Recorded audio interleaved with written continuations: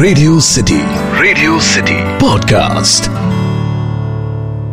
पंजाबी में बड़े बुजुर्ग एक बात कहते हैं, जिस लाहौर नहीं वेख्या ओ जमया ही नहीं, और जिस अमृतसर आके कुलचा नहीं खादा ओ कुछ खादा ही नहीं।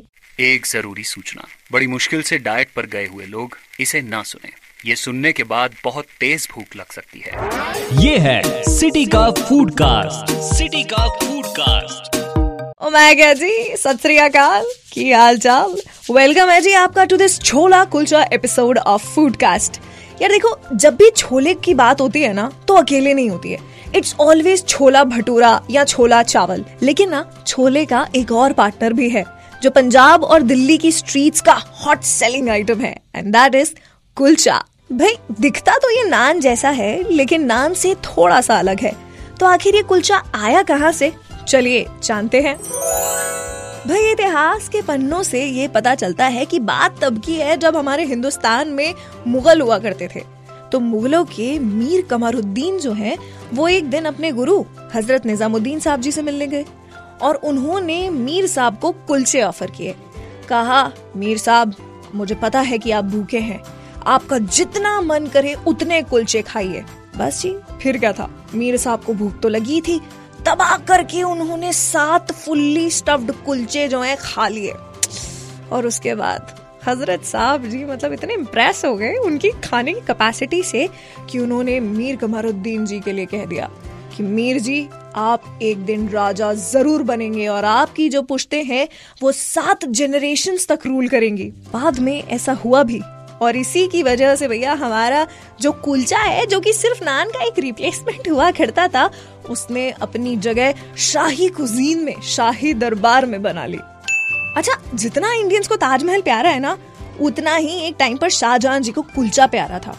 उन्हें इतना पसंद था कुलचा कि उन्होंने कुलचे को ऑफिशियल ब्रेकफास्ट डिक्लेयर कर दिया था। हाय, सोच के देखिए, सुबह शाम दिन रात कुलचा ही कुलचा। आय हाय। वेल, जनरली किसी भी स्टेट का जो फ्लैग होता है उस पर हमेशा या तो कोई लायन होता है, या पीकॉक होता है, या फिर हाथी होता है। बट इंडिपेंडेंस मिलने तक हैदराबाद के फ्लैग पर ना तो कोई टाइगर था, ना कोई लायन था। It was a kulcha. Yes, you heard it right. This tasty chota naan was actually chosen as emblem for the Hyderabadi flag. Interesting, right? Well, लोग ना अक्सर नान और कुलचे को कंफ्यूज कर देते हैं, एंड ऑल्दो ये दोनों ऑलमोस्ट सेम है, लेकिन फिर भी थोड़े से डिफरेंट है। इन दोनों के बीच the difference is that naan जो है वो व्हीट फ्लावर का बना हुआ होता है, जिसमें कि योगर्ट और ईस्ट मिलाया जाता है, और कुलचे को मैदे से बनाया जाता है बिना ईस्ट या योगर्ट के। So ya, naan and kulcha are same but still different. अब यार अमृतसरी कुलचा है तो वहाँ तो बेस्ट मिलेगा ही, because nobody makes kulchas the way अमृतसरीज do. लेकिन अमृतसर की कुछ बेस्ट प्लेसेस जहाँ पर आपको कुलचास डेफिनेटली ट्राई करने चाहिए, वो है number 1 all India famous Amritsari kulcha, जहाँ पर भैया जब भी जाओ फुर्सत से जाना, क्योंकि यहाँ पर ना बहुत लंबी लाइन लगी रहती है। दूसरा, कुलचा लैंड, जहां आपको अमृतसरी कुलचा, पनीर कुलचा और मसाला कुलचा सिर्फ 40 से 80 रुपए के बीच में मिल जाएगा। आय हाय हाय, बिल्कुल पॉकेट फ्रेंडली है जी। तीसरा है जान न्यूट्री कुलचा, जहां पर आपको न्यूट्रेला यानी कि सोयाबीन के कुलचे मिलेंगे, वो भी फुल्ली लोडेड विद बटर, यानी कि स्वाद भी और सेहत भी। पहलवान कुलचा, आहा, यहाँ तो नाम से ही पता चलता है कि यहाँ के कुलचे की साइज और स्टफिंग कैसी होगी, इसलिए ट्राई करना तो बनता है। अच्छा, अगर आपका अमृतसर जाना नहीं हो पा रहा है लेकिन आप दिल्ली में हैं, तो यहाँ के भैया लोटन के छोले कुलचे जरूर ट्राई कीजिएगा। ये 1810 से पुरानी दिल्ली की शान और पेट दोनों बढ़ाते आ रहे हैं। सुबह 7 से 10 चांदनी चौक में और 10 से 2 दरियागंज में। टाइम पे आओगे तो ही पेट भर के जाओगे।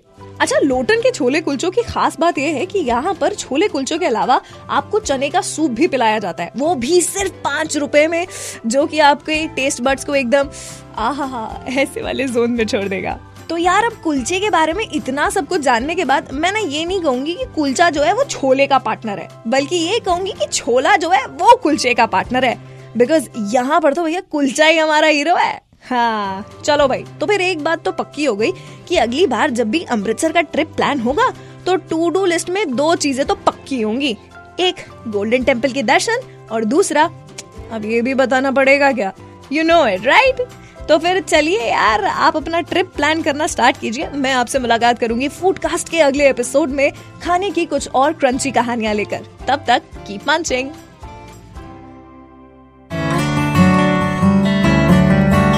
Radio City podcast.